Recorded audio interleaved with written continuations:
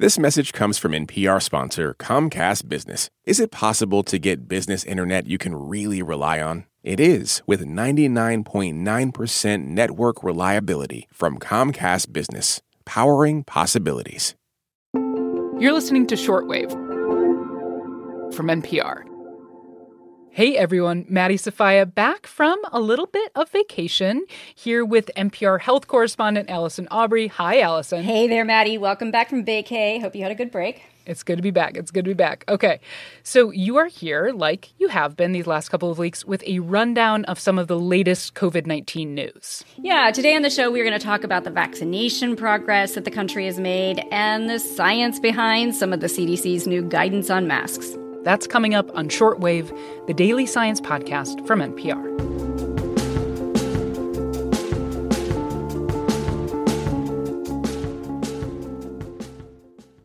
This message is brought to you by Apple Pay. Fussing with plastic cards should be a thing of the past. Instead, pay the Apple way. Apple Pay is easy, secure, and built into iPhone. All you have to do is set it up. Just add a card in the Wallet app and you're good to go.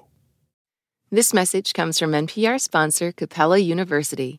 With Capella's FlexPath learning format, you can earn your degree online at your own pace and get support from people who care about your success. Imagine your future differently at capella.edu.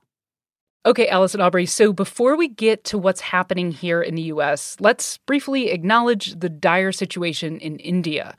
Last Friday, India recorded more than 400,000 new cases in a single day, a new global record. Yeah, it is a terrible situation there, Maddie. NPR was reported on the shortages of hospital beds, of medical oxygen, respirators, vaccine doses. You know, we've become accustomed to hearing Dr. Anthony Fauci talk about the situation in the U.S., but he recently spoke to the Indian Express. He said the country should consider a temporary shutdown to get its outbreak under control. I mean, literally locked down so that you wind up not having more spread. Yes. And no one likes to lock down the country. Yeah. Well, that's a problem if you do it for 6 months. Yeah. But if you do it just for a few weeks, right, you could have a significant impact on the dynamics of the outbreak. So that just speaks to how serious the situation is there. Yeah. And, you know, Allison, we've talked about this on the pod before, but in order to truly get the pandemic under control, it needs to be under control everywhere. You know, this virus does not stay put. I mean, for example, there's a variant circulating in India now, which has shown up in the U.S. We're hearing a lot about it, especially in Michigan. I mean, how much of a concern is that? Well, you know, this variant adds to the list of variants in the U.S., Maddie. I mean, it's another one that is believed to be more contagious, though this variant alone cannot explain why India is in such a bad situation now. I mean, so many factors there, including really a lack of social distancing, crowded public events, including election rallies where people are not distancing, not masking, and very low levels of vaccination. So, I mean, should we be more concerned about this variant than the other variants already circulating here in the U.S.? That's unclear at this point. Here's virologist Angela Rasmussen of the University of Saskatchewan and Georgetown University.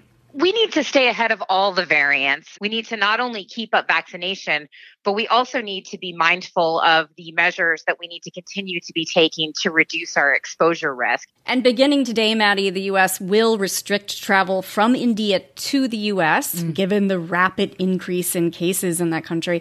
And Rasmussen says restricting travel may help keep some coronavirus cases out of the U.S., but since the variant is already here, what's most important is getting more people vaccinated as quickly as possible. Right. Okay, so how's that going? Well, President Biden has pointed to the success so far. His goal of administering 200 million shots during the first 100 days of his administration was met. Right now, about 56% of adults in the U.S. have received at least one dose. But in recent days, the rate of vaccination has slowed down a bit, about 10%. I mean, part of this is hesitancy. Part of it is lack of convenience or access. Here's White House Chief of Staff Ron Klain speaking on CBS over the weekend. We've got a lot of work left to do. We do want to make it easier and more convenient for the next group of people to get the shot. Allison, I wanted to ask you about this because I'm trying to figure out how to think about the rate of vaccination. Like, it makes sense to me that the rate would slow because there are less people who need to be vaccinated. And, within a few months, we've gotten 55% of adults, at least one shot. So that actually seems kind of good to me. How should I think about it? Oh, absolutely. I mean, this is a huge success. I mean, that should not be understated. A year ago, Operation Warp Speed hadn't even been announced yet. I mean, the speed with which the vaccines were developed, it's really just mind-blowing. So what to make of this, recent slowdown? I think the reason we're hearing about it is because it is clear that there is some hesitancy out there with the new variant circulating. If the U.S. doesn't get more people vaccinated, we run the risk of losing ground again. And look, the virus can't mutate if it's not replicating. Right, so it is just very important to get more people vaccinated. Yeah. Okay. Right. I mean, yeah, like you said, the less virus circulating, the less chance it has to mutate, producing more variants. Exactly. So, Allison, how are we trying to speed this up? How is the U.S. trying to address this? In a lot of ways. I mean, instead of waiting for people to come to vaccination sites, increasingly vaccinators are going to the people. I spoke to Dr. Jamie Meyer. She's an infectious disease doctor at Yale Medicine, and she's been very involved at vaccine clinics there, where they also have a bunch of mobile clinics going out into communities to make it more convenient, more accessible. She says for people who remain hesitant, it's important to take time to answer their questions. And, there are a lot of issues that come up. There's this issue of people skipping their second dose of the Moderna or Pfizer vaccine. What she tells people is it's important to go ahead and get that second dose. At least 2 weeks after your first vaccine of Pfizer or Moderna, you do have significant protection from COVID. But we don't know how long that protection lasts. And it's not as much protection as you could get if you got your second shot, right? So if you want the most bang for your buck, if you want the fullest protection possible, then you come back for the second shot. Allison, this is certainly a most bang for your buck situation. You know what I'm saying? Absolutely. No doubt about it. No doubt about it. Okay. So I know that there's some polling that suggests more hesitancy among some Republicans and among people in rural areas. What's being done to address that? Well, I've spoken to some doctors in rural areas, small towns, who tell me that one thing they hear from patients is, I don't want the government to tell me what to do. And for folks like this, they're not necessarily going to volunteer to go to a mass vaccination site. Right. I spoke to Dr. David Field. He's in practice in Bismarck, North Dakota. We also heard from him on the pod last week. He says people tend to trust their primary care doctors, so he has a lot of one-on-one conversations with his patients, which does help. But he says a fair amount of hesitancy remains. The atmosphere is that they're not thinking that getting a vaccine is the thing to do. Some of that tends to be some of the independentness that we have here in North Dakota. And it's almost a cultural thing. And that independentness, unfortunately, gave us the highest rate of infection and the highest death rate in the world for a period of time. Now, he's referring to a period last fall. Things are much better there now. But the point being is that when a state or a region is slow to respond, whether it's with a mask policy or getting people vaccinated, this can work against public health. Gotcha. Okay. Well, speaking of mask guidance, I want to talk to you about some of the guidance that recently came from the CDC. Sure. The CDC updated its guidance on masking. The big picture take home is that if you are vaccinated and you are outdoors in many, many situations, you can take off that mask. I mean, to be specific, fully vaccinated people, according to the CDC, can go unmasked when they're outdoors exercising in small groups or eating outside at a restaurant. However, if you are in a crowded outdoor event, the CDC still says it is best to wear a mask. Right. And the CDC also laid out what unvaccinated people could feel safe doing outside. Exercising outdoors with members of their own household or small outdoor gatherings with others who are vaccinated. But then, I don't know, Allison, the guidance gets kind of complicated from there. I'd say that the guidance gets technical. I mean, they spell out specific scenarios where it's okay or not okay to go unmasked or do an activity. And, I think the challenge here is people don't want to have to review a detailed chart every time they walk out their door, right? I mean, right. The CDC is trying to strike this balance between keeping the messaging simple and giving a level of granular detail that is science-based, and sometimes this is hard to do. Right. I mean, personally, I will say communicating risk is complicated, right? It's not a binary. But my main criticism of this guidance is there isn't enough explanation of the science behind it. Maddie, this is a science podcast and you want more science? How dare you? Well, I'm just saying I want to talk about some of the reasons behind these guidelines, instead of trying to memorize a weird chart. Let's do it. You know what I'm saying? Let's do it. All right, I'll start. So vaccinated folks are at substantially less risk of getting COVID. And the risk of having severe disease or dying from COVID once you're vaccinated is dramatically reduced or eliminated in most cases. And that's why the guidance is so much looser for vaccinated folks than unvaccinated folks.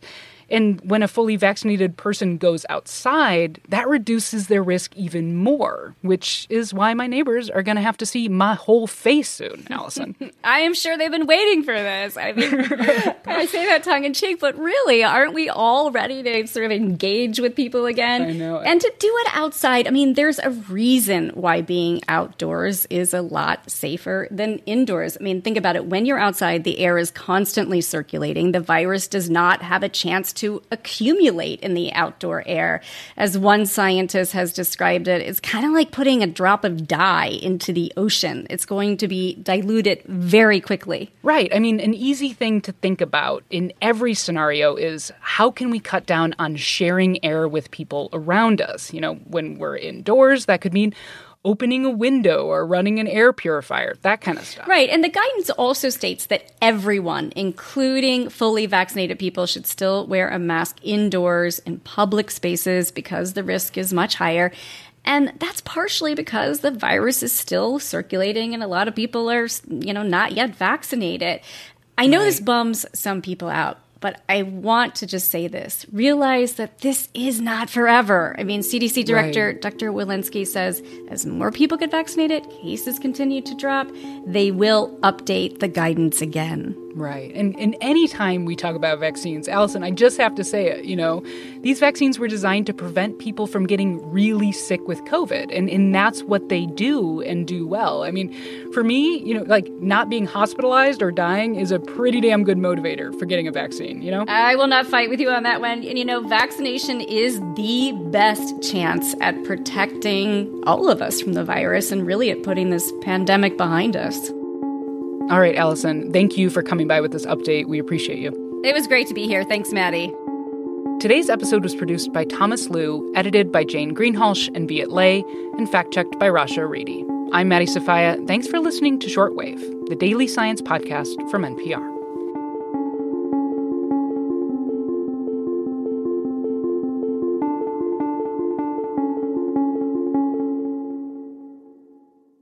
A few years ago, a website popped up in Stockton, California, and conspiracy theories started ramping way up. And it's being funded by conservative movement underneath the table. And I was like, oh my gosh, you guys, people really believe this. What happens when the local news outlet isn't fact-checking conspiracy theories? Maybe encouraging them. Listen now from NPR's Invisibilia podcast. This message comes from EarthX. The EarthX 2024 Environmental and Sustainability Congress of Conferences is happening in April and brings together all sides with one important mission: protect the planet. Go to earthx.org to register. Support for NPR and the following message come from Rosetta Stone, the perfect app to achieve your language learning goals no matter how busy your schedule gets. It's designed to maximize study time with immersive 10-minute lessons and audio practice for your commute. Plus, tailor your learning plan for specific objectives like travel. Get Rosetta Stone's lifetime membership for 50% off and unlimited access to 25 language courses. Learn more at rosettastone.com/NPR. There's a new way to support this show and public media. Please consider signing up for the NPR Plus podcast bundle. NPR Plus listeners get to unlock sponsor-free shows and bonus episodes. You can find out more at plus.npr.org, and thanks.